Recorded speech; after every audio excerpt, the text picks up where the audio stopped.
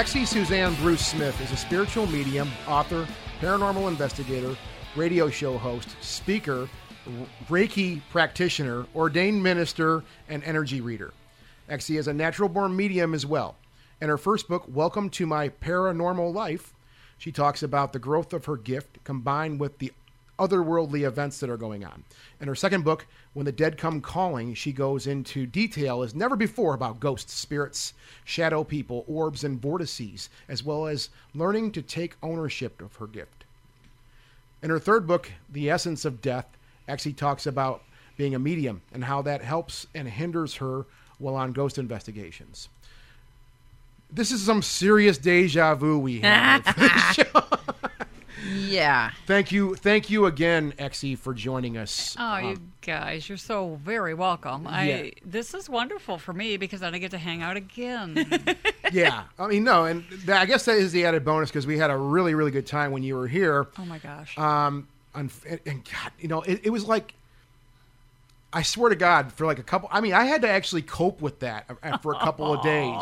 It was all on me, right? Oh, It wasn't, though. It was weather. I mean, I know, but the thing was, I was so happy with the conversation we had. Oh, I know. genuinely thought we had a great time. Yes. And I was really happy. I was so excited towards it. And we were fucking at the end, man. We were were. like right We there were. at the end. And Amber was about to give the I know. yeah, like I get the know. cut. signal, Yeah. and And we browned out. Yep, Boom. that's what happened. Yeah, so, well, my thing was about that was like, I had this, like, there's got to be a way to get it back still. I was in such denial for a couple of days, and then I finally accepted, like, okay, the system just failed on me. So, as we mentioned, I think on the Facebooks and all that stuff, and Yeah. even on the last show we did, I've since put measures in place now so that will never happen again unless the house And blows there's no up. I don't storm know. going over tonight. And there's no No. storm going over tonight. But for those who didn't see this on Facebook, I Yeah. think it happened all for a good reason because Scott was like so Oh, angry. yeah. He Oh. was so angry. Yeah. Like he even I came downstairs at one point. He even said like, "Tell me something to make me feel better about this." And I'm like, you know what? I got something because as we were sitting down here, we would never be down here that late. Scott was messing around trying to retrieve the show off the hard drive if it Yeah. was there, and all of a sudden behind us, the water in that drain There's one the started coming up. The groundwater drains right here because we are in a guys. basement. So- no, it only came up a little bit. But it could have gotten It to could the have carpet here. It could have gotten bad. What Yeah. happened from that aspect was I have, you guys can see down here. We're down here talking. I have 2 sump pumps. I have a backup one. My one that was going, just the sensors are failing on it. So I looked it over. Thankfully, I had a brand new one on standby, so I slapped that in there, and everything's good as new. But yeah, that pump was not working properly. And when we were looking at that, I threw the pump on manual, and the water just went and sucked right down into the floor. So it was clear that there was a sump pump issue. But that was Amber's point. Like, we would never have been down here. And I saw that. I'm like, something else is going to break tonight? What's happening? No, But that was a good thing. That was the bright side. That was the happy accident, coincident of it all. Because if that would have happened right after we were done, and we were saying goodbye and had gone upstairs, I'd have been done. We'd have been upstairs. Yeah. That you go. was the weird thing because my plan that night, and this does lead into some interesting things about synchronicity and whatnot. My plan that night was like we were going to record, hang out for a few minutes, and then I was leaving. Like I was usually I edit these shows down, as soon as we're done, just to get it done. But that was one of those nights where I planned it. Like I was going to see my buddy's band play that night after, man. so I was going to hang out with you guys. Finish that thing up and then get on the road and head down to Hamtramck to see my friend's band play. So I was going to take off immediately and I wasn't going to be down here. Right. So everything changed, of course, because I forgot all that stuff because I was trying to save the show. And that's what kept me down here so late. So there is that weirdness, which did make me feel a bit better about things. Good, because there was nothing that you did. It was such a universal thing, and I laughed because energy shit happens for me all the time. It is sort of So- ironic that you were the one here when that happened. So for me, it was like, hey, okay, it was no big deal, but I still felt so bad for you because you had nothing to do with you. shook it to heart, and that's what I felt bad about. Oh, I know, it was like, Well, whatever. no, I mean, but any work we do here, I mean, I consider it sacred. You I do. really do. You do a beautiful job. Well, thank you very much. Yeah. And that's honestly, there's things that there's tools I had to prevent that, and it's just here. Well, let me just say this about this situation. Maybe this is one of the good things that came out of this thing. And I don't want to spend the next hour talking about the stupid show, like this, but this is actually something very important, and I think it's another positive output of the situation that I should have just let go weeks ago. But one thing that happened after that was like it was a moment of introspection. I said, okay, there could have been things I could have done for that situation to prevent that from happening. I could have done that before. It could have been done a couple years ago. And I'm going to be totally honest and totally transparent. I got lazy. I got comfortable with just doing what we were doing. It was simple. And I wasn't doing my 150% that I should be doing, right? So when that situation happened with you guys, A, I was embarrassed as fuck. B, I was really mad. C, I was like, that shouldn't be happening. There's a reason for that. And that introspection I'm talking about was what I did look and say, you're dropping the ball here, dude. You need to get better here. You need to start doing a better job with what you do here. So that sent me down a path of, making some arrangements here, trying new things with our little makeshift. It's nothing special. Maybe looking into buying new equipment for the show now too. And I may be buying a whole new rig for this thing. Just tightening the bolts down and doing a better job. So it's great. I think that may have been one of the positive things here too. And I'm being totally honest. I told that to Amber too. I said, I'm not doing a good enough job here. I can do a better job. And this kind of stuff shouldn't happen like this. So, I think maybe that was another positive output of that thing. So yeah, whatever. Well, and it's a huge time, and it's a huge time for lessons and everything that's going on in the universe. Yeah. We just, Venus just went retrograde, and it's a time of lessons in so many things, of letting go, of learning. Learn it now, let it go now, or it's coming back, and it comes back bigger every time it comes back. So congratulations, because you let it go. So it's not coming back bigger because you did. You within a couple of days, for me anyway, from my take on it, you were like, I think the next morning I was like, oh my God. Yeah. And, you can't do shit with it. So no, you can't. You just got to let it go, because then it affects other things. Yeah. If you don't. So congratulations. It's cool. So, I get to come back. You did, and I can't thank you enough for that. Steve's here also. He's in the corner chilling. But thank you again for coming and joining us on this. Thank you. I know it's an investment of time, and just to come back here and try to make this. Well, let's make this thing happen again. It was a lot of fun last time. Yeah. So, oh my God, it was. Yeah, I talked about that for days with Steve. Oh, we had a great time. Oh, that's cool. Yeah. Well, I'm glad we're here to do it again. So, it's funny you talked about and this is something we can chat about for a second. At least coming from me, this happens to me a lot. Like a situation like that. Not to go back to that, but this is something that it relates to something that I've been learning about myself, at least. When something like that happens, something I would consider catastrophic happen. Well, any little problem, light bulb goes out. Some little thing, whatever it might be, I'm always just on it like glue, right? I have to resolve the issue immediately. I can't let it sit. Yeah. I know people that do that. Like, I'll take care of that in a couple then days. they pile up. So. And they pile up, right? That's kind of like my mentality. So that situation, for example, was one of those where I'm like, okay, this is a serious problem. This has to be fixed, right? And that's where I went into action. It's something I noticed that's getting more intense with me nowadays. And I'm not asking for advice or anything like that, but I'm wondering if you've seen stuff like this with people you've worked with in the past.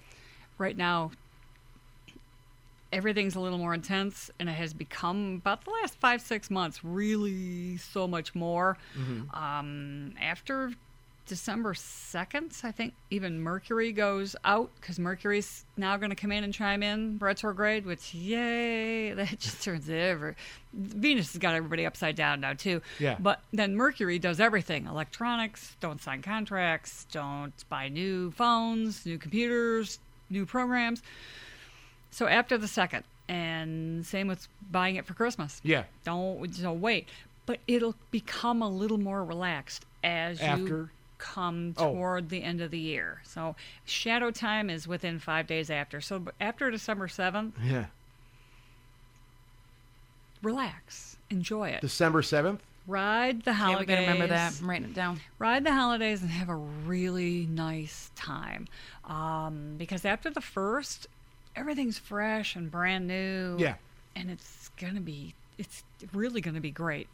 I'm not so sure about real estate, but because it's doing its cyclical thing, Yeah.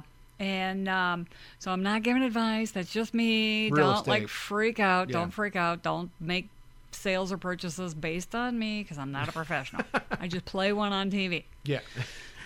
So, things like that. But, Yeah. but the emotions are going to calm down. And thank goodness in time for the holidays because the alcohol consumption goes up. And if you've got emotions with that, Yeah.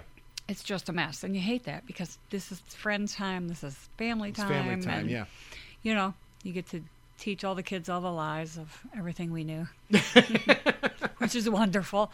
I love Christmas. I just do. I do. Everybody's all the Halloween freaks, and I'm like, it's great. I like Halloween. However, Christmas.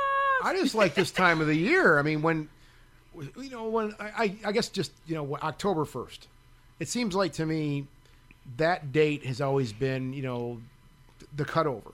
That's like last stretch of the year here, and all the craziness happens with the holidays because then you got, you have Halloween, Thanksgiving, of course, Christmas, and then New Year's. So Yeah. It's like we're riding a rocket, isn't it? well, yeah, and everything just orbits around all that. Everything you're doing pretty much is orbiting around these holidays, and I think that's what kind of adds, puts that stress on people.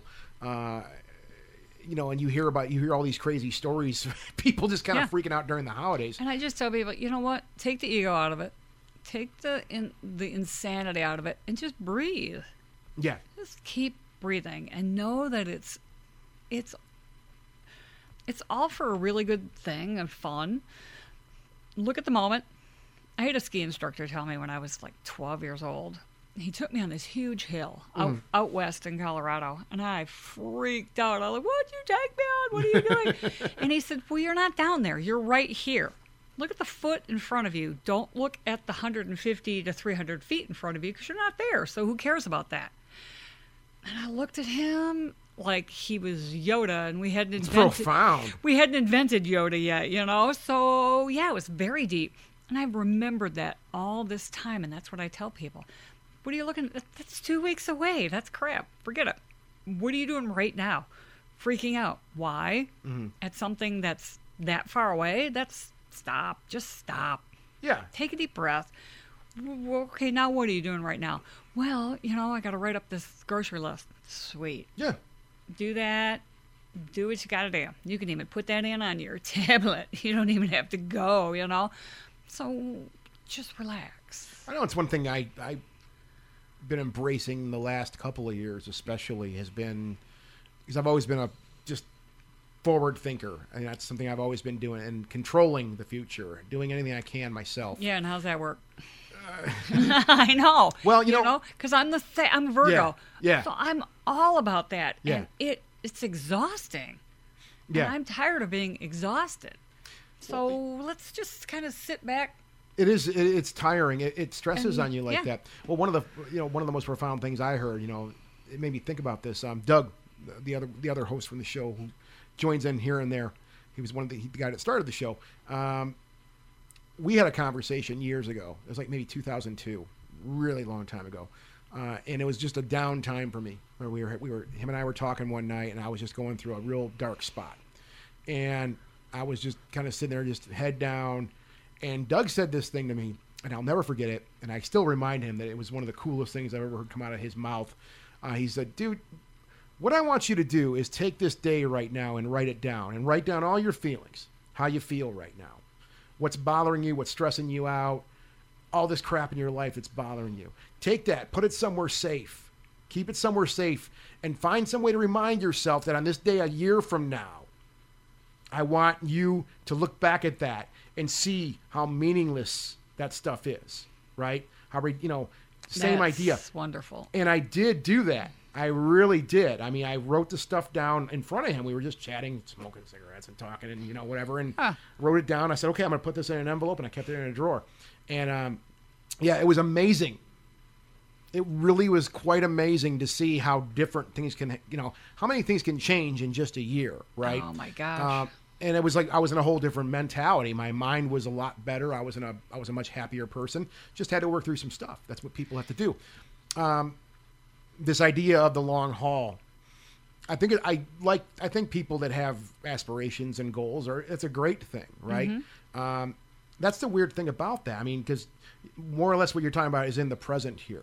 I mean, do you acknowledge the future? I mean, hell yeah. I've got dreams and aspirations, and they're out there, and I put them into the universe so that they know these are my dreams and aspirations. It's like putting the dream board together. You know, everybody did that from Oprah for a while. You cut their pictures out and, you know, glue sticked everything together. Well, really, it was a great idea if you could do that. That kind of was like, that's a lot of work for me. Yeah. Because I could just verbalize it, and you put it out in the universe, and they hear it. And it's like, all right, this is what Exie wants. So let's work on that, because she's going to work toward that. Yeah, yeah. So there you go, you know, and good or bad, you put it out there. But it happens in stages, though. I think some people, especially now, and I don't know if it's a generational thing or it very well could be a generational thing. I don't know. I don't want to be like those damn kids, get off my yard type of thing. But I think, with the world we live in now, and even I feel this sometimes, I find my patience has been worn down a lot shorter than it used to be. The idea of instant gratification, everything just kind of comes to you. You want to know something? You know it. Steve wants to punch something in his phone right now. He can know it, right? Oh. Which to me is still fascinating. Yeah. It still blows my mind we can do stuff like that. Yeah. Because everybody in this little studio right now came from a place where that wasn't available to us. Oh. We didn't have those luxuries. Yeah.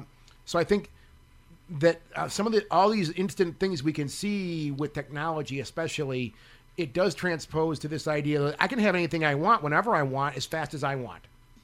That's the mentality, I think, where I think building something and putting something together and building a life for yourself and doing whatever it might be, that don't happen overnight. That takes years if you're lucky. You know, it really, really does. And we're watching that with our son. He's 27, and he started work at 14. And we've watched him progress things step by step by step. He just started a new media company. Wow. And at 27, and he's got his business cards, and he helps people that don't know Instagram or Facebook, and I'll do this for you. Like businesses and stuff. That's great, because I've seen there's a lot of companies out there that have no idea how to utilize social media. Yeah. And you know, he gave me things for like Instagram, hashtags, use your hashtags, and simple things like hashtag the state you're in. Right. You know, and it's like, oh, so then you get the 5 million people that will go, see that. Oh, this is cool. Yeah, so just the little things, and that slows things down. So it's, meanwhile, I'm heating my coffee in the microwave. I'm over on my computer trying to think of these things, and I'm sending this stuff out. Mm-hmm. And then I'm uploading my grocery list to down the street. And it's insane. Yeah. It's faster and faster. But it's what you do with it and how you do it, because it's all up to you. It's your path. It's your control. Yeah, yeah. What do you want out of it? What don't you want out of it? Is that too much? Now I found out Costco will deliver my groceries. Oh, that's nice. I was on board with that, and so, okay, save me time. Let's work smarter, not harder. Oh, yeah, totally. For me, that's what that's about. I'm not getting lazier. I'm doing it smarter, because then I can go off and do, hopefully, other things I enjoy. Well, yeah, and I think that's kind of the idea. I think when it comes to technology, I think that I'd like to think that the people behind a lot of this stuff, a lot of these brilliant minds, were like, we could spend our time doing other cool stuff. We could spend our time doing art and things like that. I like to believe that's what the idea was. We can spend our time doing things we'd love to do, things we're passionate about. I'm passionate about my job. I like my job. I enjoy what I do. I like the people I work with. But I'm not passionate about it because it's just a job. It's not who I am. At one time it was, I think. At one time in my life, my job was my life. It was my identity. It was everything I did. But not now. I've grown and I've changed. And I think that was for everybody. Yeah. Your first few jobs.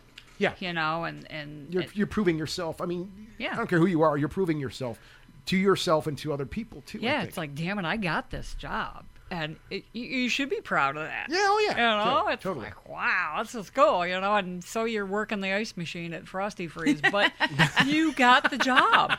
And that leads to the next one, and that leads to the next one. And so it's, because I did that. I started work about 13 years old, you know, working at the tennis club and... Paper route. Yeah, my brothers. Paper route. Yeah, it's great. It's responsibility is a part of life. No, and that's a good suck thing. it up. Yeah. Yeah. But it takes years to build. You know, and that's Everything.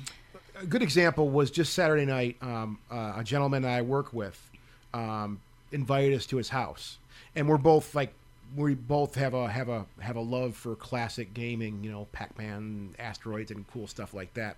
So we nerd out. Well, at lunchtime, whenever we're in the hallways, we'll sit there and chat. Hey, did you hear about that new thing? Because we're both around the same age, and we like those old games and stuff like that. You haven't rolled your eyes, Amber. No, I actually was jealous like 'em? because Yeah, Scott. yeah. So this is sort of funny because Scott was like, "Do you want to go?" And I'm like, the last time I went to a work thing that he did, it was like that's all they talked about was work stuff, and I'm like, I don't want to do that again. So and I didn't realize the scope. Well, I didn't know either. I thought we were just because he said, "Hey, come by. I got some games in my house. You can check out." Well, you know, we'll hang out, and a couple of his other guys. Arcade. Well, yeah. Well, I walked down there, and you know, and I mean, obviously undisclosed location, but I walked down in his basement, and I'm thinking, you know, maybe a couple pinball games or something like that to show off.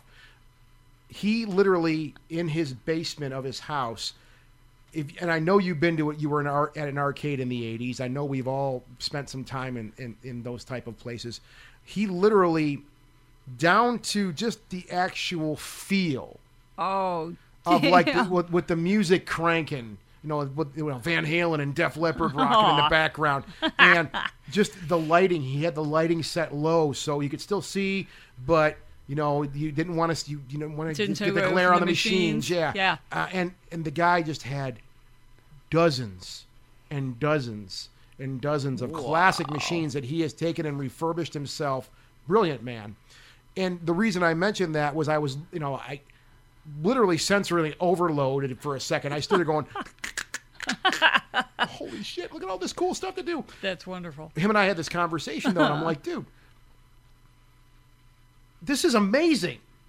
You have built all this, you know, you put all this together yourself. And he's like, yeah, I started about 10 years ago. I wanted a Donkey Kong machine, so I found one, and this basement was empty then. Wow. And he's like, I've just been building and building since then, and he just gets machines. He's got a little shop on the side. He works in his shop with the circuit boards and stuff and does all that. And I'm sitting there just like, I was more taken aback by just what he created. This beautiful thing that like was literally an arcade. Like it took me right back to my childhood. Oh my gosh. And that is sweet. But the whole point was just like, I'm like, dude, you built this. Me and him were talking about it. I'm like, this is so amazing. You spent all this time. You've been building and building on this piece by piece. And he's like, it's just something I do. He of course, he's very laid back about it because he owns it all, you know. But I'm sitting there going, my God, just when you get that all at one time, you're like, this had to have taken years, which it did. Yeah. That's so cool. I mean, he needs to go out of the room and come back in as in the eyes of someone that's never seen it. Yeah. You know, yeah. and just drink it in. Oh yeah. And I mean, he loves. I mean, you could tell he's just down there smiling, and we're all. I think he was because there was a bunch of us down there, coworkers and stuff. Oh, that's neat. Just freaking out, Enjoying going, dude, and he's just kind of going, yeah, you like this? And I'm like, do I like it? I'm going to move in here. This is completely insane, man. See, and then the mind of the horror writer, the gas starts to seep out of the pipes above you, you know, and he's taken off upstairs and locks the door. And do all that. But I mean, I really think there was just that, what we're talking about, this idea of building something. Yeah. It's a fascinating idea to me. Is it very supernatural? I'm sorry, it isn't. Speaking of supernatural, though, we got to get into Exy's abilities. Yeah, I'm sorry. We spent like the last 25 minutes just talking about life. Has it been that fast? Oh, my gosh. Yeah. You guys, that was the last time. It was like 2 hours. Right. It felt like 20 minutes. Well, yeah, let's move on to that. We'll blow the segues out tonight. I'm trying to remember back to last time when we were talking about stuff. And I know, Scott, you had a question about Exy being a natural-born medium versus, Well, I think, and yeah. you started out with that. Well, yeah, I think what happened last time was when I asked you was, I think what came up in the last show was there was a time where you just kind of realized, you realized that you had these abilities, and that's what I think I was really interested in was, well, how did that, how did that feel, and how'd you deal with that? I guess was, no real and more, I guess, realizing that you were, that you were a medium. Realizing that all those times you thought, wow, I wonder if people can read my mind because what I'm thinking is not so cool, or Yeah. thinking about the guy across the room as a 13-year-old, Mm-hmm. It's true, you can do that. People can do that. Mm-hmm. So yeah, people can read your mind. But I thought everybody else was just like me. I didn't know any different. I thought everybody knew what was going on in everybody else's houses on the block or in your neighborhood. Yeah, yeah. And they didn't. My mother didn't. And she'd take me around and we'd go for a walk and I'd tell her, Yeah. they had a big fight. And they'd kind of point at a house and she'd be like, what? Yeah, it wasn't good. They were yelling. She'd be like, what? I'd look at my mom like, I know you have a bigger vocabulary than that. So Yeah. I didn't realize that what I was telling her was blowing her away and that she'd confirm it later with the busier people on the block, And so, yeah, I mean, it was always there. And I just always thought everybody else knew that. I don't even know. I mean, I just thought everybody else knew everything that was going on. And that was why I hated school. I missed so much. I went back in fourth grade because we blamed it on asthma. I faked sick so much because I hated it. Mm-hmm. I didn't want to be there because I could feel everybody's emotions because I'm an empath and I didn't know how to block. I knew what everybody was thinking and they were all snotty and mean little kids. And there were some, but they were so smart. You just left them think on their own. I was like, oh, okay, Yeah. I'm not digging into that one again. Yeah, that was a little much. And I just started to stay home. And I'd miss 24, 25 days a year of school. Faking sick. Put ketchup and mustard in the toilet and stir it up. It just doesn't look Wow. good. Oh, yeah. Oh, you can That's a good trick. You can get away with a lot. So I would do that, Yeah, and yeah. you would heat the thermometer up. Your mom would go out of the room. You'd have the little mercury thermometer. You'd put it over your bedside lamp. You put it by the light bulb. Make sure you didn't burn I burned my lip once. 'Cause Oh, no. that was God getting back to me. That Yeah. that was what my brother told me. He Yeah, goes, yeah. "You little shit, that's God." And I was like, "Oh, maybe it was." I was little, and but whatever it took, because I was different, and I knew then that I was different, and I didn't know what to do with it. And this is in the early 70s, late Yeah. 60s, early 70s, when I was that little, and I didn't know what the hell to do with that. Nobody would have known what to do with that except lock me up, drug me, ridicule me. And so then I started to gain weight, trying to stuff food in my face so I wouldn't talk and tell anybody. And I grew my hair down to my butt and parted it in the middle and pushed it over my face so I didn't have to look at anybody. Wow. I knew everybody by their shoes. If they got new shoes, I was screwed. I had to look up. And how old were you at this time? 12. 12. And then my period started, which was like, I looked at my mom. I said, I don't have to do this long, right? Because this is sucks. Oh, You yeah, know, right. Yeah. Oh, it was awful. And then I saw my first spirit. He came out of my closet in the middle of the night after he'd shut my bedroom door, totally isolated me for a reason. He didn't want me doing this. So this came all on at puberty then, Yep. like the Yep. visuals aspect of it. that visual aspect of it. I had the mediumship from birth, and then the visual aspect started at 12, and it really continued visual. I could hear a few things.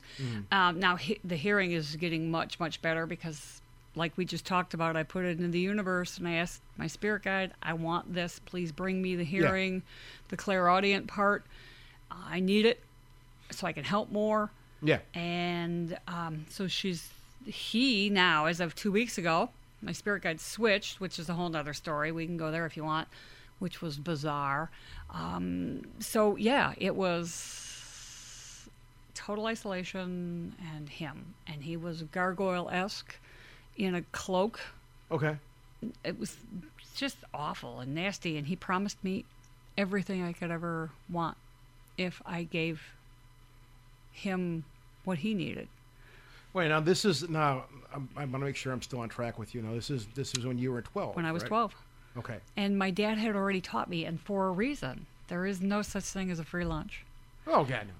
And I looked at him and I thought that. I'm terrified and I'm in bed and I'm trying to think this through. And the word God came into my head. We weren't overly religious. We were those people that came and took your seats at the holidays in church. Yeah, you know? yeah. Hey, that's where we sit all the time. And so I said the word God out loud. And it shuddered and backed up, and I thought, I like that. I like that a lot.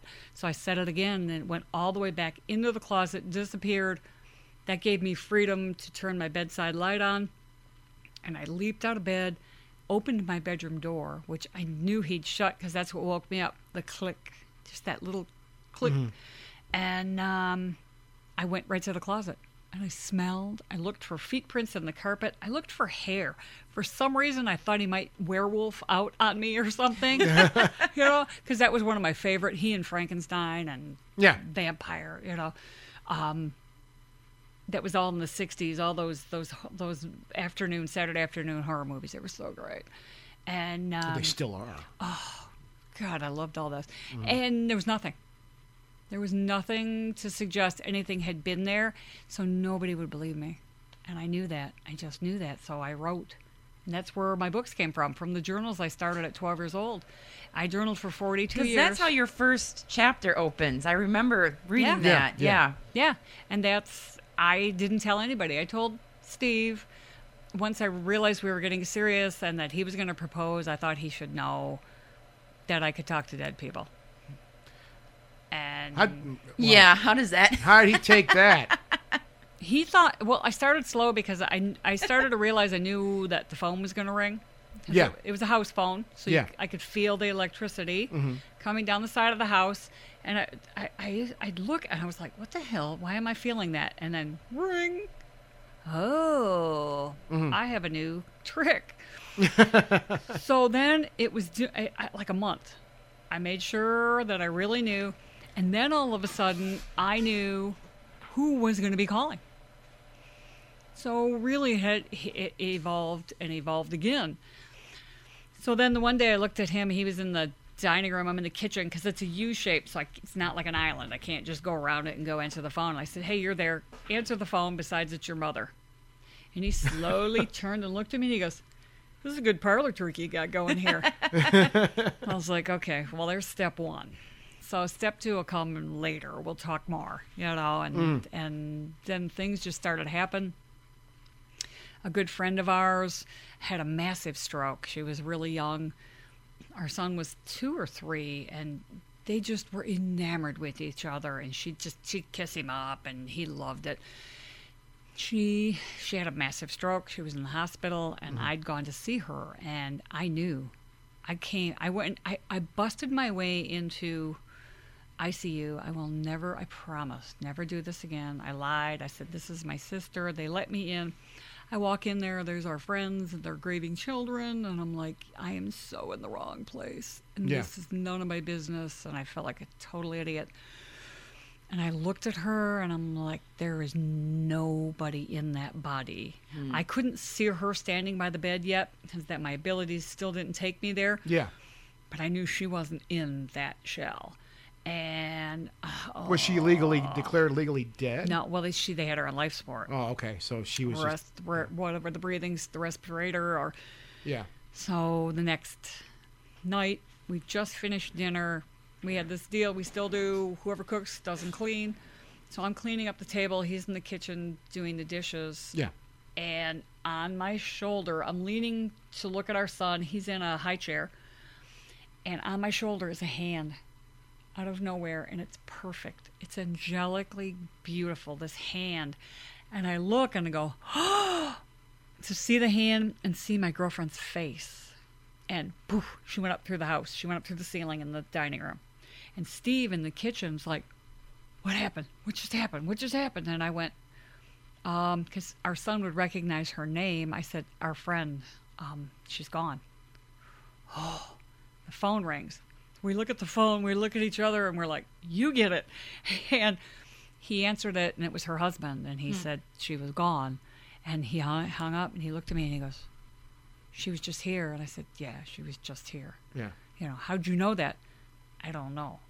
But I saw her, and I knew.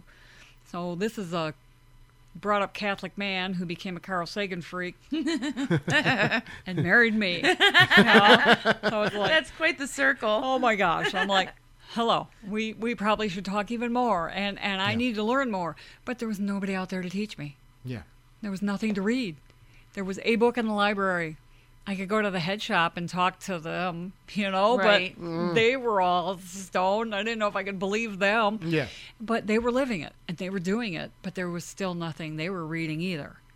So I didn't have anything, so I taught myself Yeah. everything. And thank God for the internet. Right? Yeah. No, that's a fact. Because Yeah. even when I was little, I had a craving for this kind of stuff. Like, I wanted to read more and more books. And the library, you'd look around and there'd be like 2. Maybe a ghost book. Maybe Always. there was like something on maybe witchcraft, and it'd be Salem, right? That'd be it. Yep. And Yes. you wouldn't even find like something on actual. Well, and it wasn't until I think like the 90s that Wicca became more prevalent when you'd go to a bookstore and you'd actually. I remember seeing the New Age section go from like 1 to 2 tiny shelves to like a massive section of Barnes and Noble. And so that's changed a lot over the past 20 years. Oh, yeah, I knew it had arrived when it got its own sign. Yeah. You know, New Age. I was like, oh, good, because that's where my books were. Yep. I don't even know if they still are. I don't, because they're not in any big locations. Amazon. I just opted for Amazon. Yeah, It's like, yeah. let's just go there. We Yep. cover everybody. So, yeah. But I knew that we'd arrived when you could walk into a bookstore and there was a 3-foot sign Yeah. for us, too. And I thought, oh, yay. You Yeah. know, and you'd get that little tin man in the spacesuit Yeah. Yeah. with the fish globe on his head. Yeah. He was over there, too. Random question concerning what we were talking about a second ago. Do you think people as spirits, do you think they all get an opportunity to kind of cover unfinished business like your friend did for you? Do you think they all, I mean, and I'm not quizzing you either, but it's just a curiosity. I'm wondering if, we all get that opportunity, at least in death or whatever form we're in, this new form that we're in, assuming that's what you believe, right? Mm-hmm. Do we get that opportunity to kind of float around, not even float, just go, and maybe a couple unresolved things we just need to work out? Yes, I think so. But there's stipulations to that. Did they go home? So are they coming back from somewhere, or are they just here? Mm-hmm. And if did they not, whatever home is to them, maybe there is no home, so they opt to stay, which great, do whatever you need to do. But then it takes energy to do that. Yeah. To come from there, or to even interact. Like if somebody moved up between us, that takes energy right here to be able to do that. Do they have the energy? Do they have the abilities as far as knowledge to do that? What I'm learning through my conversations with the dead is that's an educational thing. And they learn that from each other. Mm-hmm. They could learn it from their spirit guides, but I feel like they all talk. All spirits are so nosy. They are hysterical. And they all talk, and they all chat. They all have a message. And they will talk to each other. Don't go to a cemetery looking for spirits either. There might be one. I've always Well, felt we've that taught- way. I've always felt that is not the place to go. They don't hang out Yes, there. why would you hang out around your corpse? Well, that's what we learned years ago from somebody else. That same logic. They're like, freedom. if you're a spirit, you don't have a physical body anymore. The last place you want to hang out is in front of the stone that has what's left of your mortal remains underground. You want to go out and look at stuff. I mean, believe me, I if I had that kind of freedom, I didn't have to go to work every day anymore, and I'd be like, oh, I'm gonna go to Egypt. Oh, please. I've had them in my dressing room trying on bras. It's like, okay, you should have stayed at the cemetery because you're a pervert. Oh, yeah. And it's like, hey, he opted out to see boobies, So maybe that's his version of heaven. I don't know. Yeah. Everybody's got their own take on all of this. But it really is freedom, and it is to each its own. And do your thing. Who cares? Do your damn thing. Nobody else. And if they do care, that's on them. That's not on you. So just move on by. And it's a really cool thing. But yeah, I do think that they can. And it may take time. And it may take somebody like me, the medium. It took me years to realize, I'm the middleman. That's why they call me the medium, because I'm in the middle. So, yeah, if you have to relay it through me, it may be a little convoluted, playing that telephone game when you were kids. Right. But we do our best, and we will get your message. And I know spirit for spirit, they will do what they have to do till you get that message as close as they want you to get it. This idea of energy, and I've often thought about this, but it's fun to acknowledge it and observe it again. I don't think people realize. We'll start with now where we're at physically, right? I don't think people realize what it takes. Like you were saying, it takes energy to move, locomotion of your body. That requires, there's a lot of processes that have to happen on a physical standpoint for me just to get up out of this chair and walk up those stairs, right? The physical and chemical processes that are happening are in the trillions as far as each little synapse that's happening. Not that I know about any of that stuff, but that's basically where it is. Yeah. It's fascinating in its own right. And what struck me was it's the same idea for spirits, for whatever you want. Let's call them spirits. For them to move, for them to do things. For me to talk right now, it requires energy. Mm-hmm. I've eaten food, I've drank water, just to keep my body so it can function, right? It seems like there's the same idea of energy happens in the ether, in the spirit world too. They need energy to do things too. So that's I don't know what they do to produce that, how they get that energy. It's an interesting question. Well, everything is energy. Yeah. So it's there. But if you've read on an investigation and your equipment dies, it's brand new, which we've had, and it dies. They've used it. There is no other explanation, and I can tell you because I can stand there, watch them absorb it from your equipment. Mm-hmm.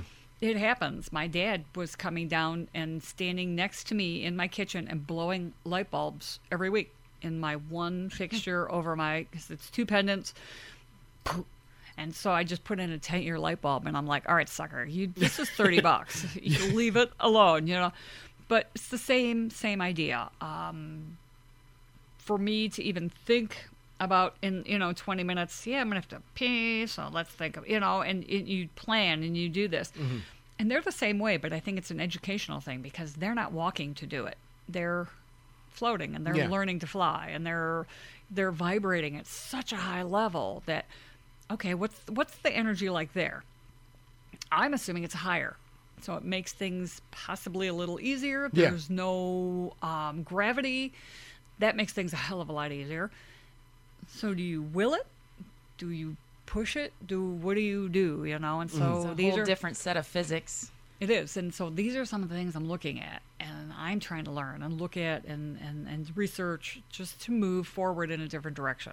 So I think it's fascinating. I love all that. When you do investigations, often people are like, oh, I got pinched, my hair got pulled, and they associate that with evil.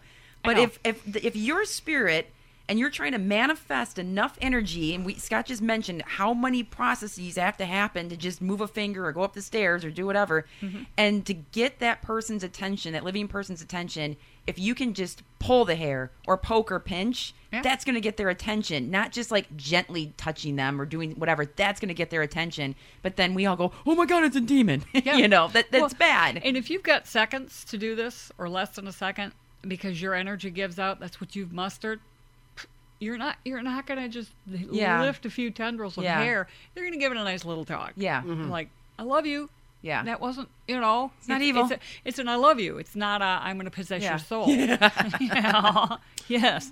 So their spirits are bound by, to a certain degree, I guess, they're bound by the physics of the environment that they're in, just like we're bound by physics of the environment that we're in.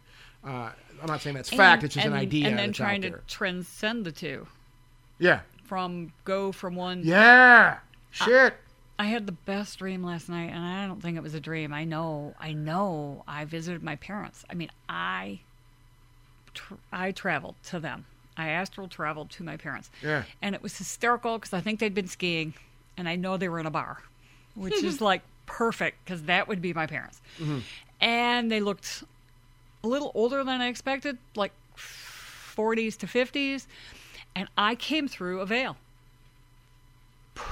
I came through whatever this was, and I saw my mom and they were like, oh, and they called me Susie growing up. It's Susie. Mm-hmm. And I walked right into my dad and just melted into him. And as I reached and melted into my mom, I left because that's all the time I had. And I ended up on a sidewalk and moved on to the next thing. But for me, my path, I'd picture my path, it was always a nice dirt path, and it was nature, and it was kind of scrub bushes and trees. Yeah. All of a sudden, I've gone to a paved sidewalk. Like, okay, so this means it's going to be a little easier for a little bit, please? Right, a little step up. Yeah, we've gone to paved. But so I know, and I know, you know when you visited. If you've ever done that, you know it was real. You know you've been there. There is no mistaking what just happened to you. And I surprised them. I went into their world. I bumped into their realm. And I woke up this morning, I was so rested and felt amazing. It was beautiful. I'd gotten the kiss and the hug from my father and a something of mist from my mother, a hug. And it was okay. It was, okay. You know, I'll start the 4th book on this. Right. Because this was... Yeah, that's... The only dream, you know, when it comes... right? That's an insider comment between me and Exie. When it comes to dreams, and the one I may have mentioned it on this show before too, but the only one that really has stuck out to me, a friend of mine from years and years ago, from my first jobs. We were talking about work a few minutes ago. It was one of the first jobs I had, like adult job. You know? And it was a guy, Bill, that we worked with, very nice man. And he had a real interest for the paranormal also. This is many, many years ago when I first started kind of going out into the field and taking pictures and stuff. And I'd bring pictures into the office and go, hey guys, we saw this weird thing. And my coworkers would be like, that's pretty cool, man. You know? Oh, yeah. This one guy, Bill, who worked on the other side of the office, came all the way over and he's like, hey man, I heard about you had some pictures of some stuff you were shooting. I'm like, yeah, you know, and he's really interested, really enthusiastic and really like, dude, it's cool you're doing this. I'd like to do this sometime. He got cancer, aggressive cancer. Banged him out real quick, unfortunately.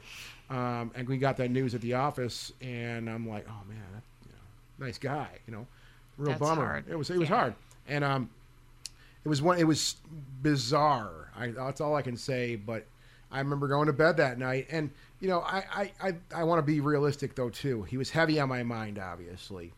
I was thinking about him before I went to bed, and this happened.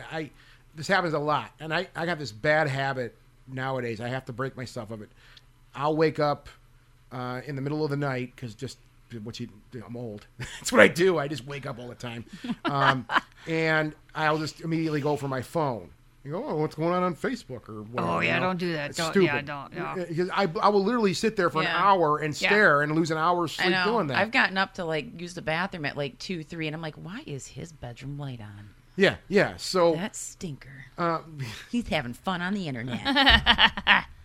But I'll look at something on there, like a person, or watch a YouTube video, whatever it might be, and I'll notice that I'll go to sleep then, and that person will be in my dreams. Okay. I'll dream them, right? Okay, and that's a little contrary. Okay. Yeah. Which I think is just simply, it's just making an impression on my mind. My mind's just outputting it in my dreams, right? This situation I'm talking about with my friend Bill, it felt different. And this is way before cell phones, too, and stuff like that. But that was, I just remember being in a hallway, in a hospital. Just very sterile, just white hallways, that flat tile floor, no seams, very sterile. And I'm like, what the hell am I doing here? And I just looked over to my left, and there was this guy, Bill, standing there. And he didn't say a word to me. He just looked at me and smiled. Just very, very, he had a very nice, calm smile. And he didn't say a word to me. And I'm like, all right, man, cool. Yep. And I'm okay. Yeah, I just felt, that's what I felt. I can honestly say I just felt like, all right, that makes me feel better about this thing. And I woke up, and it stayed with me. Yeah. Obviously. And we're talking over 20 years ago. It stayed with me. That to me tells me everything. Those are the things you remember. That's not an everyday dream. No, it wasn't. It's not something that just happened. That was a visitation, and I chalk it up to that because it had a profound effect on you. Yeah, you yeah. remember it Yeah. all these years later. Yeah. You can't remember Bozo popping up in a dream. I'm not carrying that with me unless it was terrifying. Yeah, jagged teeth or something. Yeah. But yeah, you're not. Those aren't the kind of dreams that come with you. These, like the one I had last night, They stay stick with me you. for. Yeah. It'll be with me forever because that was That's close. Yeah, that's a really. And that was you, your buddy. He was Yeah, your man. friend. Yeah, it was cool. Yeah, that's very cool. I love that. And I just remember the smile. He didn't say a word. Didn't have to. He didn't say anything to me. And that's what really struck me the most about that was just I didn't hear anything come out of his mouth, and I just remember standing there for a couple minutes or whatever it could have been. It could have been who knows. And that was just that was the end of it. I woke up and just felt better about it. It was simple. There it was you just go. simple. There you go. And you know what? And I'm sorry, but I don't know if your mind would have taken you there all on its own to do that. That would have been really quite a concept to create for you all on your own. And I mean, that's not cutting you down or No. anything like that. That to me is a gift of whoever to you, so that you can put that in a place where now it's safe and it's okay. Yeah. And that's Well, a good thing. I mean, but I did mention before, I did say that situation. I do think it's different. But like I said, staring at my phone at 3:00 in the morning. No. And I just see a picture of somebody that I hadn't seen in a while, whatever. And that just kind of, and you had a comment about that. I did because for me, anything I think about right before I go to bed, I never dream about. Really? It's always the real subconscious stuff that finds its way and comes forward. Eventually, if there's something I'm really churning and I'm needing to work through, I'll have something about that. It'll pop up and it'll show me to stop. Don't be a jackass. Just let it go. Stay on your mat. Do what you're doing today because that's not going to look the same tomorrow. Let it go. Yeah. So the things that are way back here tend to come forward. But my son and I, he came over last night and he needed a visit. He hasn't been feeling good, so it's like he needed a visit. And I get that. I used to do that too. And I'd come home for strength. So he did that. He came home for a home-cooked meal and just energy from his parents. And we talked about his grandparents. He was really close, especially to his grandpa. And so it was not shocking that I had that dream. Yeah. But it wasn't for that reason. And I didn't dream about anything we talked about. This was them in their late 40s, early 50s, après-ski, standing. I know damn well the prime bar. of their life. The bar was right behind me. I know my parents. They were somewhere with a big crowd of people, having a riot, talking to everybody, having a cocktail, and they'd been skiing. They loved winter. They loved all that stuff. So, yeah, it was totally different and perfect for them. I mean, I still think that's cool that they kind of look surprised to see you. Oh, they were. That's like, such a twist. Oh, they were so blown away because I walked through. It was almost like it was like the stuff should have broken in front of me. Not glass, but like a weird sci-fi kind of goo, and you walk through it. And that's exactly the way I felt. But it was like walking through a mist. And I was like, hey, this is so cool. So, yeah, and that was supposedly I've had 3 readings by people that have just come up to me and said, I have been told to deliver this to you. And it's 1s and 11s, and it's all new beginnings, and these are your new steps. And that would be brand new for me, having been able to do that. Yeah. In my second book, I think it's my second book, I talk about visiting my grandmother at this place, and it looks like somewhere out east, the big properties, not Long Island, but, Nantucket or something, big beach properties, that big seagrass. And I'm at a house, and I want to go to that house about half an acre away. And I know my grandma's there, and I need to go there. And it's this really big house, and the patio French doors are thrown open, and there's people kind of sitting, and they're all in white. And they're all sitting and having little conversations. And I get near the doors, they all turn to talk to me, but they're all talking to each other like sideways. Like, What's she doing here? You're not supposed to be here. What are you, you're alive. And kind of the way I felt. And so I kept asking if my grandma, this was my mom's mom, if she was here. And I go into the kitchen, and there's my aunt who had just died. And she came over to me and gave me a hug. And she looked, and there was a door there, kind of like the old kitchen door that would, open and close. And it's white, and it's wood on the other side, the natural wood.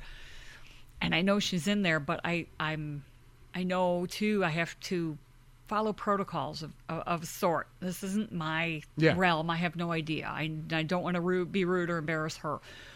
So I drift back out into the hall, and these women bring me into this room, and at the end of this conference table, there's probably 15 people there, is my grandmother, and she's running the show, which doesn't surprise me at all.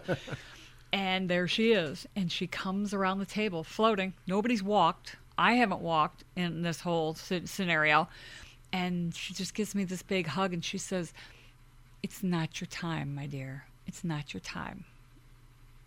Be patient. Your time is coming." And I woke up and thought I was going to die. Right. Yeah, what does that message mean? Yeah. But it meant, because then all of this started for me. The first book sold around the world. Okay. The next day, I got this message from Amazon. Congratulations, your book just sold in the middle of the Pacific. Yay! And it made the jump. Yay! It was one book, but that's all it took. Yep. Yeah.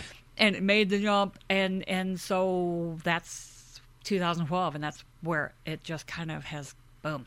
And here we go. So what made you decide to be, when you're this terrified 12, 13-year-old, not knowing what to do, and then from what you are now, when did you decide to make that connection, or that you had the ability or experience to start stepping in with investigations and also helping people, delivering messages to people?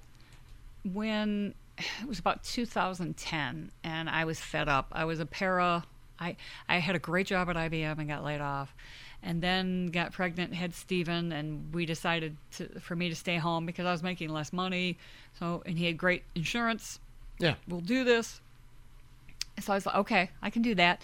And then my son was like in 3rd grade. I went and worked in the school district, secretarial stuff, got a job in the computer lab, and loved it. And I thought, I love this, but this isn't going to stick because this isn't what I'm supposed to do. So you're going to get booted at some point. I got booted in 2010, got laid off, and I just thought, you know what? I need to quit before they know I'm a bitch. So I was really creeping in there, and I thought, I don't want to leave dead people behind me in my fray. Emotionally just dormant because I've killed them. Virgos can do that. So I quit. I just quit my job, and I came home, and I'm making a really big dinner. So Steve was very suspicious because it was a little too big. And I said, so you've talked, because he moved my journals, all these journals for 42 years that I'd taken notes about everything that had happened. And he kept telling, you need to do something with these. And I said, those journals you kept telling me I need to do something with? I've decided I want to do something with them. So is it okay? Can I quit my job? And he just kind of looked at me and he goes, yeah, it's good because I know you already have. And he walked out of the room. And I was like, shit. That's you married the right man because he knows you inside and out, And so I was like, oh, okay. I was like, yeah, I have. And I started to write, and finally he and my girlfriend, who was a language arts teacher at a middle school, made me quit editing and find an editor and put it out there. And so it came out in, I don't know, August or something of 2012. Okay. And that's how it started. I mean, I showed up at, it wasn't that cover. It was a different publishing company. And me and a little cardigan, a little wire rim glasses, and I'm just kind of sitting there, and I wouldn't talk to anybody. And Steve would be sitting off to the end of the table going, you have to talk to people. You can't sell books if you don't talk to anybody. But you walk up. I've seen them at shows. I go up and talk to them. Oh, hey, what's going on? Your book's beautiful. What's there? And I'll buy some of them. You can't buy them all. No, right. But, some of them. And so it was just one step at a time. You talk to this person and you learn how to deal with it. And so then I booked into a couple of shows. I booked into a show in Lexington, Kentucky for my first show. It's like, what are you doing? Did you do Scarefest? No, Oh. I did though. I can't think of her name. She started Scarefest.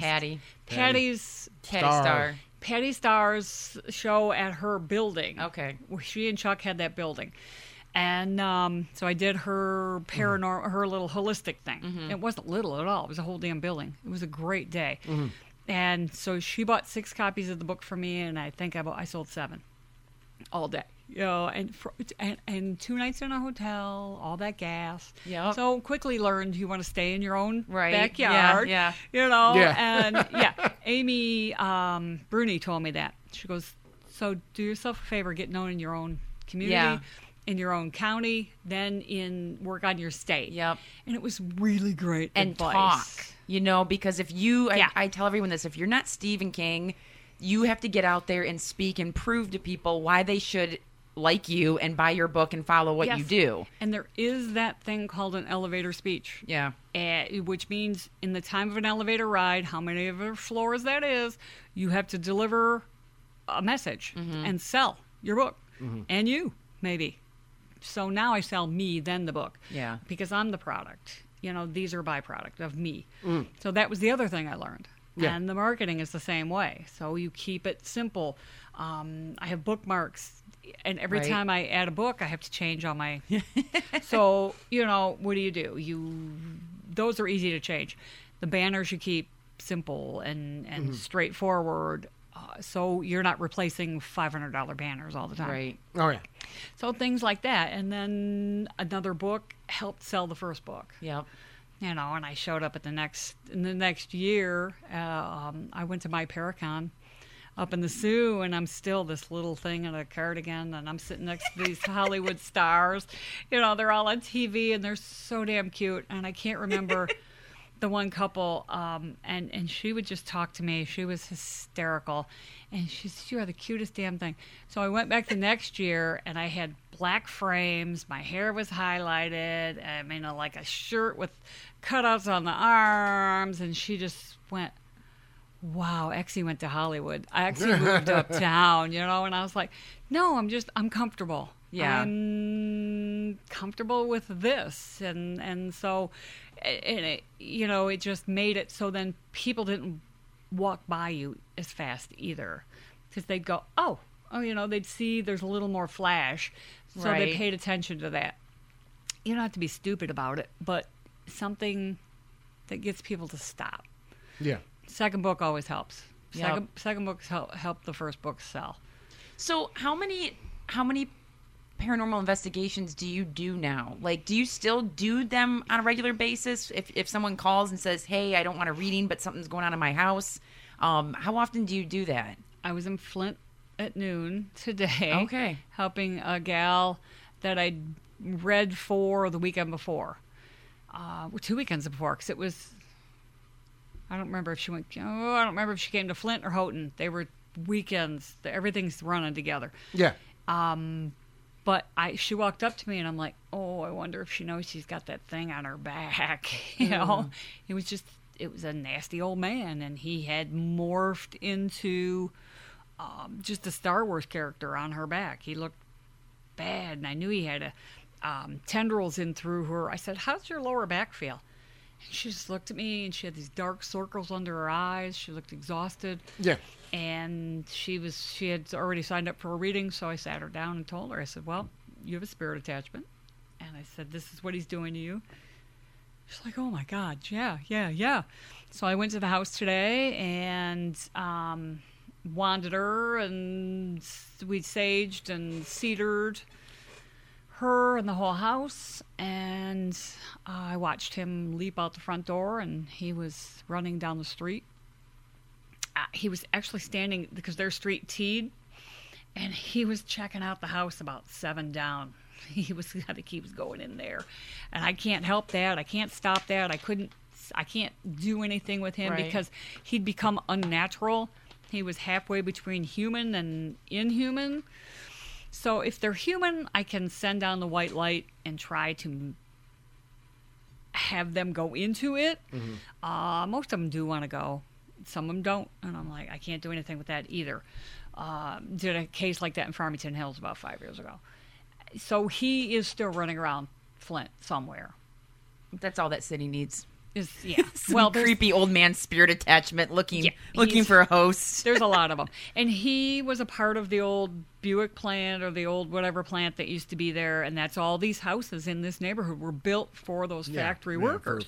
GM was up there. Chevrolet was up there. Yeah, and she did offer me a pop. She goes, I can't offer you water, but I can offer you a pop. And I went, God, what a dire situation she's in. Yeah, but she looked so much better, and she felt better, and her she has 3 fabulous children, and they're the youngest one not so unaffected, but and meanwhile this thing's calling me an effing bitch, and I'm walking around the house trying to smile at her, everything's okay, and this thing was what it was. So we cleaned the house, and it really felt good. But meanwhile I'm picturing him sitting, this guy that before he died, on the back porch, sitting in one of the old sling aluminum deck chairs, smoking, drinking a Blatz. I was like, Blatz beer? Okay. Ugh. Yeah, sitting out back, and he was just not a nice guy. And so he didn't die nice, and he stayed here. I think he was afraid to go home. So we sent him on his merry way out the front. So I salted the front of the house a little bit. But he went, you saw him just run down the street, though, like you said. He didn't go home. No, so to say. He wasn't. He wouldn't. I asked. I always offer. For me, that's more natural, but that's me. Do you think that's because, I've heard this idea. I'm just curious to hear what you have to say about it. That person, let's call him a person. He just doesn't want to accept that he's dead or that he's changed. I think he was afraid. I think because he was an idiot in life. I think he was abusive to his wife. I think he took everything for granted. Mm-hmm. I think she did everything around the house, and he sat on his ass after he worked all day. Granted, you were probably very tired. You did labor. It was a different thing to be on the line then than today. It's pretty brutal. It was a brutal job. Yeah, hot, real physical. Mm-hmm. But he was just mean and ornery, and didn't do anything to make his situation any better, and he didn't go home. I think, and that's why. I think he was afraid. Just simple. I think he was afraid of the retribution. Well, yeah, because I don't know what you're going to face.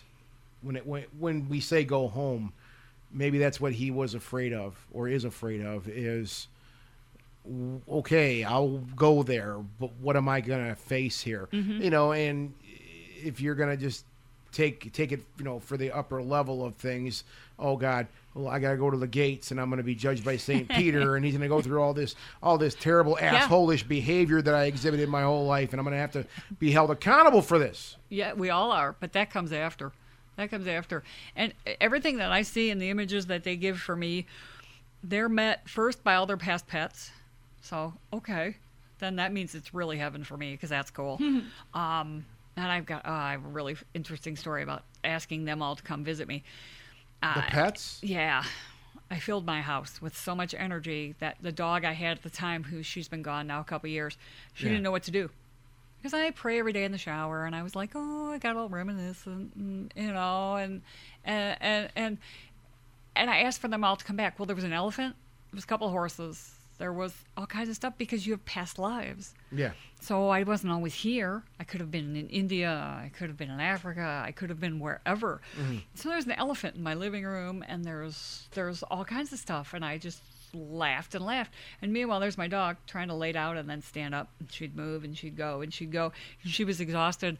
And I said to all these animals, I said, I'm so sorry. I know I just invited you all here, and I greatly appreciate it. But you have to leave. This is her domain. This is her time. I so apologize. And some of them turned and looked at me like, really? You know, it's like, oh, those are the ones that probably knew me the best, and I've been this way forever. And they finally all left, and there was one left, though, that kind of hung around and zipped through the house. Just kind of a, you know. And I laughed because it was a cat. So, yeah. Yeah. The attitude. Well, that's cats, yeah. Yeah. Cats are just assholes by Yeah. Yeah, and there's nature just molded them to be assholes. If I wasn't allergic, I'd probably have one. But yeah, so that's kind of the thing. And so then after that, then you're greeted.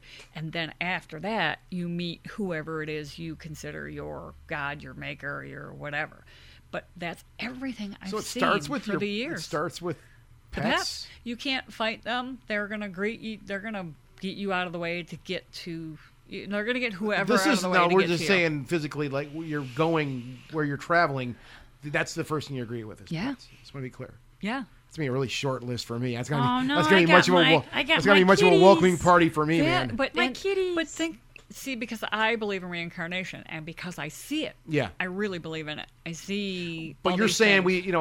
So it's past all lives. of them. All of them. It could be gators, lizards, chickens, birds, squirrel. I had a squirrel for a woman. I finally am like, did you really own a squirrel? Nutty. Squirrels are cute. know a lady Yeah. who raises squirrels. Yeah. She Yeah. she holds them. Oh. It's amazing to So, watch. Scott, you'll have more than a guinea pig and a snake. And my hamster when I was a kid, Oh. and my fish, my kissing gouramis. See? My big goldfish Charlie, who's still buried in my. I had a big carp that lived with me for years. He's still buried in my parents' backyard. I love it. Yeah. You know how fucking terrifying that was when I was a kid? No, I thought about, you talk about pets, and we talked about this on a previous show. I do remember my first hamster, the first pet I ever had when I was in grade school. And he died. Oh, that's heartbreaking. He died, right? And I don't remember. I remember it was so bizarre. I remember that being so traumatic. Like, I was so freaked out seeing him in Yeah. the corner of his cage shivering because he was dying on me, right? Oh. And I literally just, and this is all, we're trying to remember many, many years ago. I remember just absolutely coming completely unglued, just totally undone. Oh, yeah. Freaked out, still had to go to school, right? Well, yeah. My mom's like, you have to go to school. I was crying uncontrollably. I remember all that. And just, I come home and the cage is gone. Oh. But for some reason, I just felt okay. Well, that's good. I mean, I just got over it quick. I mean, but I'm still talking about it. So the hell, I know that's what I'm thinking, but Yeah. I wasn't going to say But that. I mean, Yeah. I just remember the tears went away, and other things like toys and shit. I had to Yeah. do. I was Yeah, very and young. that's the great thing about youth. Yeah, I mean it. But I remember that was painful. Oh, it is. And we had this conversation, as I said on a previous show, about pets and why they're so important to us in whatever shape or form they are. And what I postulated was this great mystery of communication we have with these animals. We can't really communicate with with animals, our dogs and our cats, let's say, how we're communicating right now. But, I've been spending a lot of time looking at dogs lately. That's been my thing. And up until maybe just I mentioned this yesterday, I think, maybe 3 or 4 months ago, I never really looked to see that dogs actually smile. They do. They smile. They do. It's great. My aunt's got a black pug named Louie, who's just absolutely one of the most hilarious things I've ever seen in my life. It's one of the most hilarious creatures I've ever come across. But I watched him one day on my grandpa and my aunt lived together, and I rode my bike to visit them one day. It was a nice day out, and Louis was, he's a pug, so he's very territorial, and he immediately comes out and starts barking at me and being all bossy, and I'm like, oh, hey, Louis, how are you? And I give him the pet, and he walks up and gets under my grandpa's chair, sits down, and literally just kind of goes, and it's just this grin comes over his face, and I'm like, why not? Because the sun was on him, he felt good. He was just, and I'm like, he truly is happy. Like, Yeah. I can see that emotion on him. He's a happy animal right now, right? But there still is that, to me, that great disconnect. And that's not a bad thing. I think that's what makes this idea of pet ownership and being a really great pet owner, really loving your animal, whatever it may be, is that thing where you don't have that verbal communication with each other, but you do have some type of communication with each other, nonverbal, spiritual to a certain degree. Yeah. I mean, people love their dogs. People love their cats. Oh man. I've been getting my Astrid, my ball python, who you can literally see here. She's I didn't hiding even out. notice that. Yeah, Okay. Oh She's- yay. Yeah, She's no, old. she's 23 years old. Wow. I've had her since she was a little baby. I mean, since she came out of the egg, literally. Holy cow. She's been with me ever since then. She's been with me through. It's amazing to think about that, like how all these different eras and parts of my life that she's been there with me. Yeah. She's not like doing paperwork or anything. No. But she's just been my companion. Just, Oh, that's cool. you know, Later down- I'll doing her thing. I'll Yeah. check it out. I don't even know if Steve heard you say that. He's not a snake man. Oh, she's hit. She won't get bug out. Anybody. I got the thing locked down, so and I know people, everything's locked down. No, it's locked down. Don't worry. She doesn't move too fast. She's been sick though. Oh, She's been sick recently, and this is what brings me to she's tired. what's that? She's tired. You think so? That's what she was telling me. Well, I've been getting her. It's just age.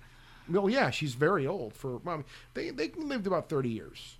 They can live for they're freaking dinosaurs. Like parrots. They're dinosaurs. Mm-hmm.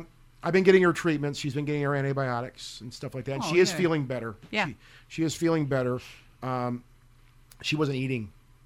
Oh. But there's just this whole thing, the thing I've always said about like reptiles is they don't have the same set of needs that mammals do, like dogs and cats.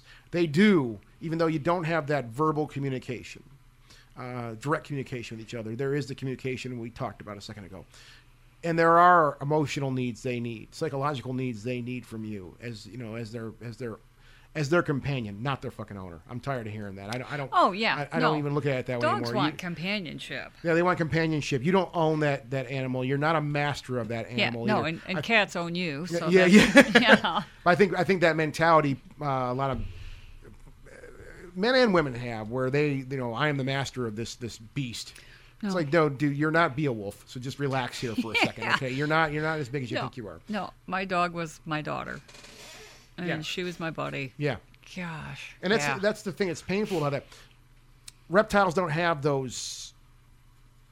They're not emotionally. I mean, but we No. are. But when you're with something, when you have something that you're like Yeah. that long, you're going to be attached. But she isn't like, when I come down here, she doesn't like jump up against the cage and go, "Hey, Scott, how are you?" Her tail's not wagging. Yeah, no. In fact, she prefers to just be left in the dark and be left alone. Yeah. That reptiles are not very social. She's very friendly. She's very docile. She's very gentle. But I do know she can't be here forever. Yep. And that's the part.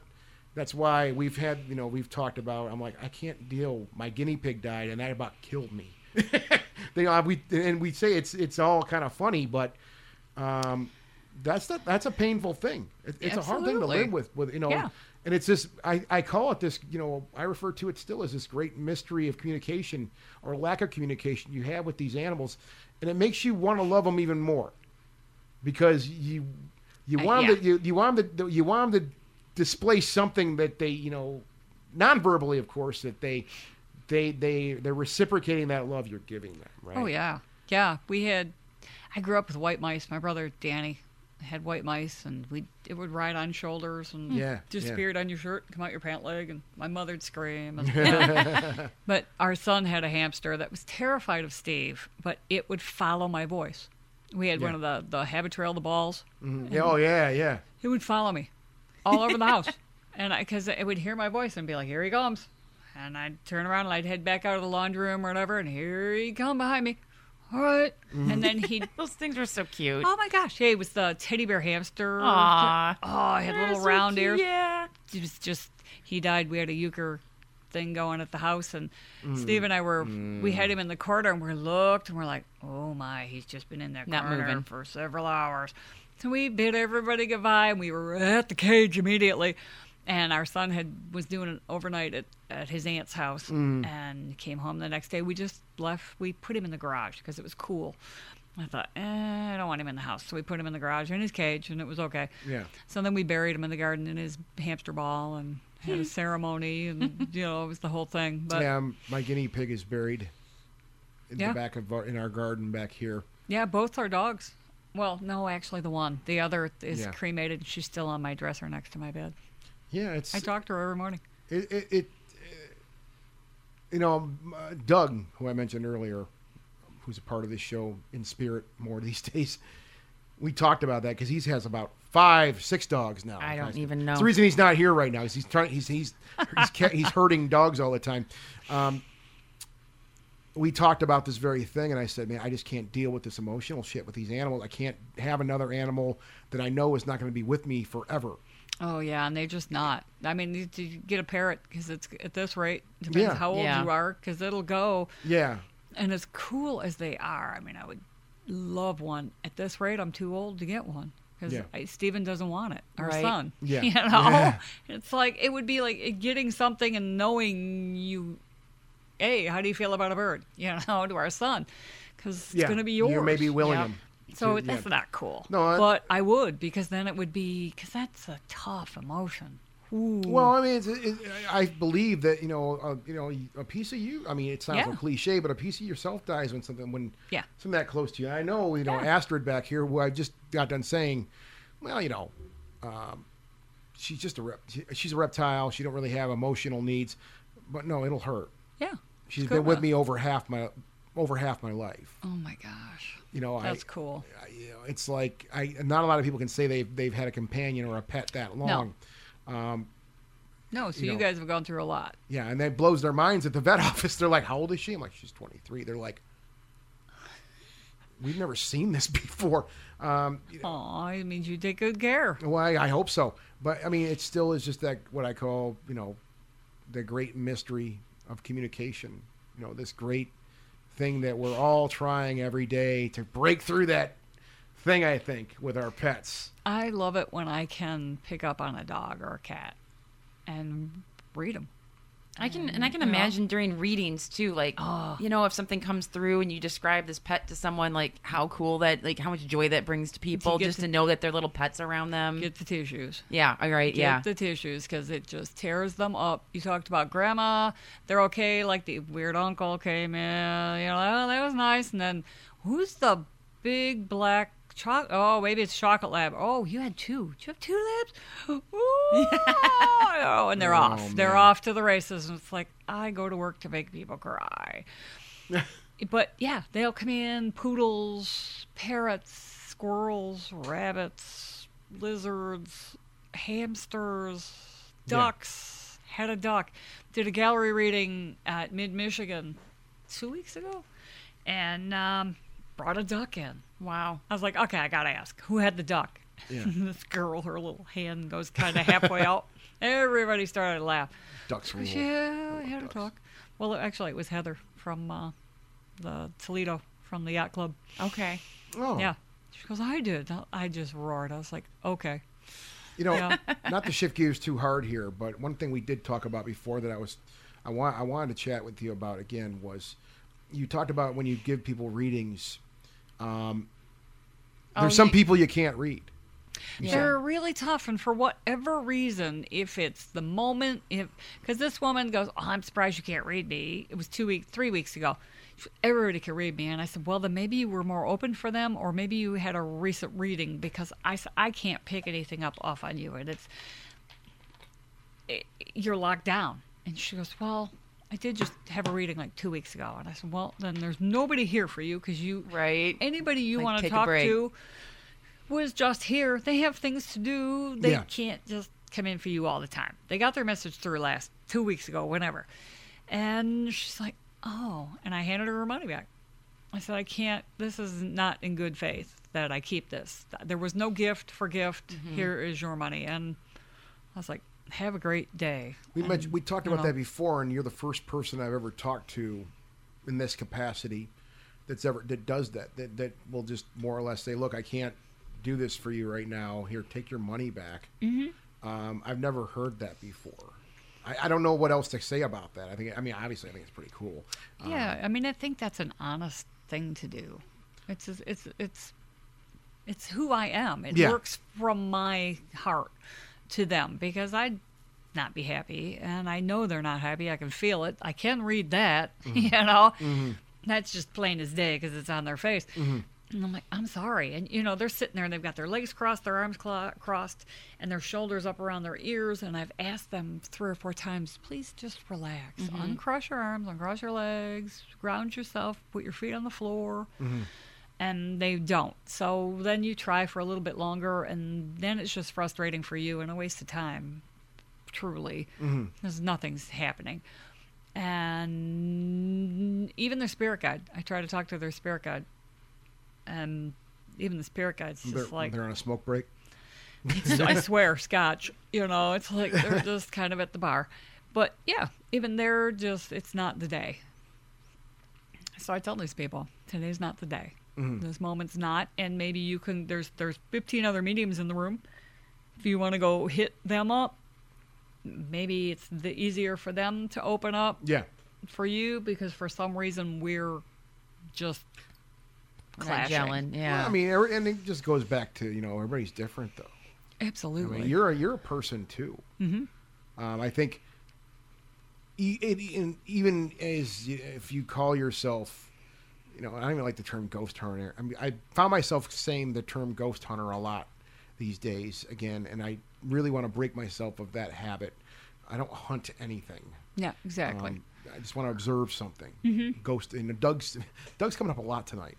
He's seen a lot. He said a lot of profound shit to me. But he was one of those people that said that years ago too. He said, "I don't hunt anything. I observe stuff. I just want. I'm an observer. We got to get him on the show soon." Well, that's going to happen because we're just going to take the equipment to his house. Yeah, we are. We're going to do that soon. But I think just on that, if I say, "Well, I'm a researcher." Yeah, well, we've known that. That. All of a sudden, and Amber knows that. We all know that.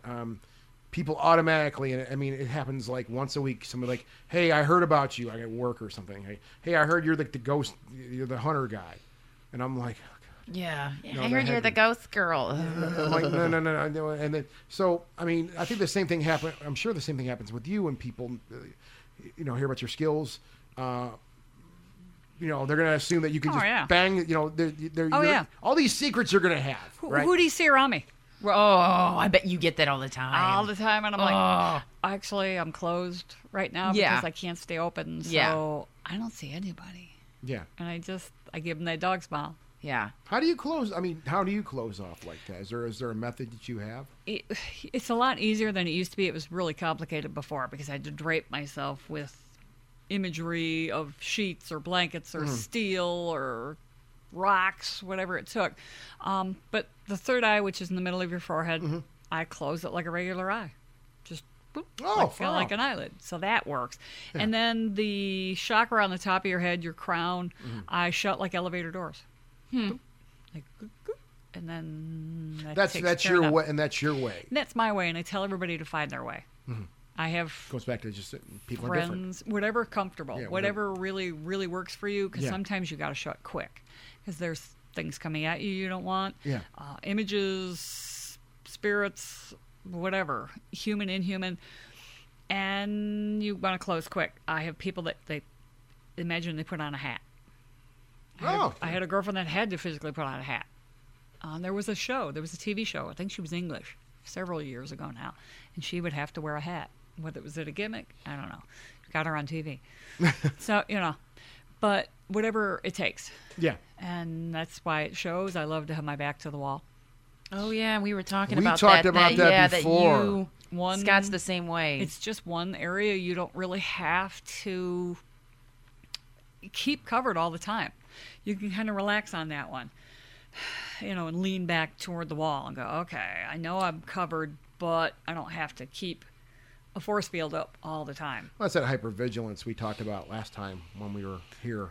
I know for me, there's just this thing where I like my back to the wall. It's a funny thing I'm riding on.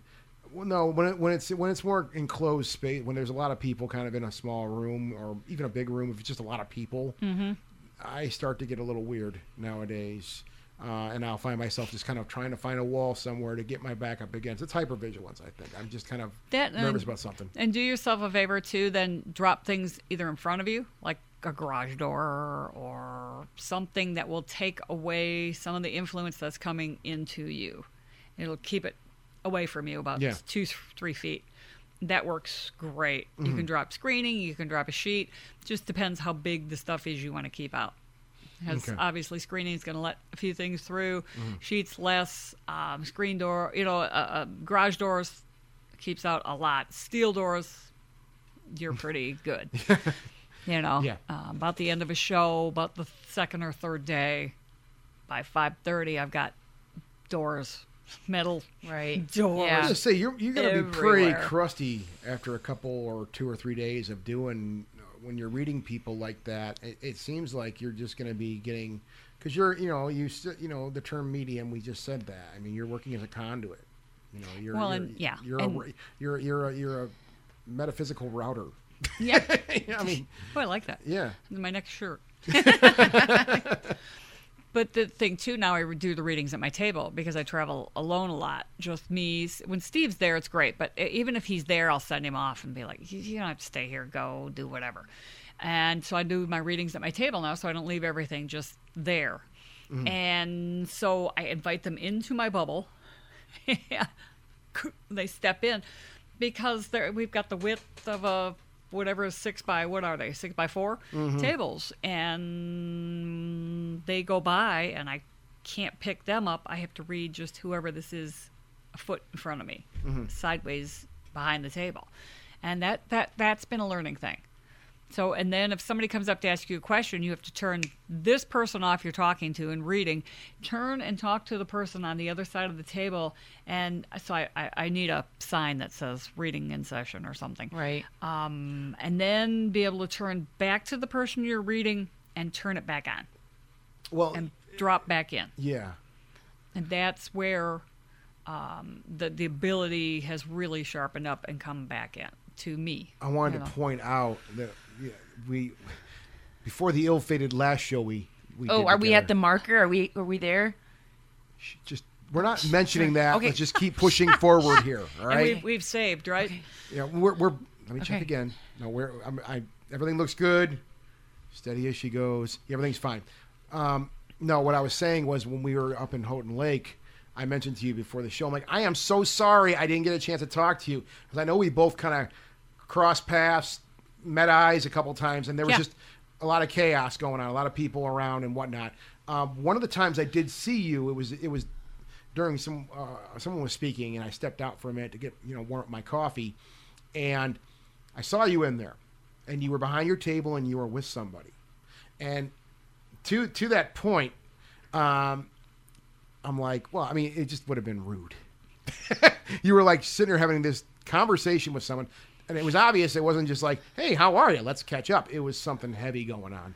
And I'm like, I'm going to step back here and get out of the way. I could just tell there's something going on. Maybe a session in progress sign would be good. But to me, it was pretty obvious that there was something heavy going down, and I needed to just keep my distance and not interrupt you guys. Yeah, because I sit there and I have a pen and I write. Because I write everything down. Yeah. So I give them something to take away. I don't mind if they record at all. Most people don't think of it, and I forget to offer it. So I just write everything down. Plus, it helps me keep separated who's who, especially if it's somebody that their lineage is still alive. So we're going back to find someone dead, like 2 and 3 time grandparents, because everybody's still alive. Because I'm reading 17-year-olds or 20-year-olds, and they'll sit down and go, okay, here we go. We're going deep, because this is going to be... Everybody's going to be alive or nobody's alive. those are tough. Their parents are gone, their grandparents are gone, and it's like, were they all at a bus together and something happened Right. here? Yeah. So I give it another second, and it's like, oh, no. Okay. There's the whole scenarios. And so that's what I do. I write everything down, and I put them right in the middle and put their name down, which is a great way for me because I've met so many people, and I apologize, I don't remember their names. There's just I'm the there's- worst. it's horrible. Oh. And but now there's just so many people, and you've done, how many Yep. people you meet in a year? There's people I still see repeatedly at conferences. Oh, I and feel I'm horrible. like, and they'll even be on my Facebook, and I'm like, hey, you. And I'm like desperately trying to hope someone says their name around me. Yeah. I'm just bad. Yeah, I'm the worst. Well, yeah, Steve and I have that kind of thing too. If I walk up to somebody and I don't introduce him, he'll go, "Hey, I'm Steve," and then they'll get the name, and it's like, "Oh, phew. Yeah. Okay, Yeah. that only That's a good tag team. that only took 30 Yeah. years Good to get technique. to get that." Yeah. So I asked them, "Okay, so what's the name you want to give the universe?" And I'm like, please be, the name you really use and not Boo Boo Bear or something, because it's Yeah. like, hey, Boo Boo Bear, it's really nice to meet you. Yeah. Because I just don't remember. Yeah. But yeah, so I give them the notes, and I think that's a nice thing. And they'll, and then they'll get a hold of me. Oh, yeah. And then they have something to reference because within 10 minutes, I don't remember their reading, Right. which tells me I channel more than I read Yep. because it goes away so fast. Well, I said you're And just they're- processing information. Yeah. And Yeah. they're Back and forth, emotional. traffic. Yeah. Network They're traffic. they're emotional Sorry. while Traffic. they're I mean, probably the person getting the reading, they're emotional too while it's happening. And then when you're in that state, sometimes you're going to be like, when it's done, like, what just happened? What did she say? Oh my God, it was what? And so it's nice to have that. I like that. Yeah, it is, because then I can look down at that and gauge why they're melting or Yeah. they're not, and then go from there. Yeah. Why do we think that this is such a? I mean, these readings always tend to lean on the more emotional side of things. I guess I'm curious. Are there people that come along that say, "Give me a reading"? I'm just curious. Oh, yeah. I mean, I don't want. I want to come at this with the respect it deserves towards you too. Are there people that just say, "Look, give me a reading," and they're not emotional? They just take the information that you give them and they move on. Absolutely. Okay, Absolutely. 2 and 3 in a day. really? Yeah. And whether they go off and cry, whether they are not believers, Yeah. but I gave them enough information that I should not know, that they're blown away, Mm-hmm. and they're just like, thank you very much. And they walk away. Some people just got a You good know. poker face too. They just, Yeah. yeah. Yeah, and that's fine, and that's who they really are in life, and so it's great because it's who they are. If they gave me something other than that, then I'd be too busy reading them and not the people around them. Right. Thinking, oh, okay, we've got something going on here, Yeah. But yeah, it's wonderful. Yeah. They run the gamut, and I love to settle things out. There's been a whole rash of young adults coming to me, the opioids, and it's just a bad thing happening right now, with the heroin and the fentanyl, and it's unforgiving, and it takes them. Physically unforgiving, my God. And it takes them, and it leaves these young people behind that tried to help them, and my message a lot of times is that it wasn't, and this is from their friend that's passed, this wasn't your mission to save them, but it was amazing that you were my friend, and I thank you because you held me in your heart and in your mind until the end. Home sucked, school sucked. It just was, this was a fate, and it was a foregone conclusion for them, and many of them are so old souls, and they needed this bit of massively heavy learning to be done, and they're in and out like these stars that burn through the sky. Yeah. And that tears me up, and I take them home, and I can't help it. And it takes me a while to set them free, because they're babies. Well, I was you going to know? say there's they're this. babies, and they weren't taken care of. Yeah. Could we have stopped it by still taking care of them? No, because if it's your path, if it's your fate, Yeah. it is meant to be. But damn it, it's Well, there's the same innocence with youth. hurts for me too. There's this innocence with youth that they're, we mentioned pets, and there's just that same innocence I think there too. Yeah, they're fearless. They're never going to die. They can't get hurt. Yeah. They're and until you break an arm or a leg or as a kid, Yeah. you're like, oh, okay, yeah, I guess I can get hurt, and I see a lot of They don't know. I see, we mentioned social media earlier. Something I notice, just with, the circles that I travel in, not just the paranormal stuff, but just the music scene stuff that I'm into and doing that and whatnot. There's a lot of people that I guess that are on my Facebook thing I've noticed and I see it like once a week, and it's a bummer. Like, these are young kids. Yeah. We all kind of listen to the same music, and that transcends age to me, Yep. I'm a bit older than a lot of these people. But I'm seeing a lot of that, where I'm seeing a lot of like 20-somethings that are just dying. And it's very easy to pick up on when I see it, because they'll be like, he's gone, man. He passed away. And I'm like, guy either OD'd or he committed suicide. Yeah. It's something that wasn't pretty. When it's an accident, it's pretty. People just go, oh my God, he got hit by a car. It's the craziest thing. Yeah. Yeah, and that's an accident. But my gift then for them is to bring these people back and give them the message from their heart, and it's give them some peace, and that's that I love, to be able to do that for them and just say, hey, you know what, this had nothing to do with you. This was on them. Let it go. A lot of people carry let that. yourself off the hook. A lot of people carry that shit. I carry that shit.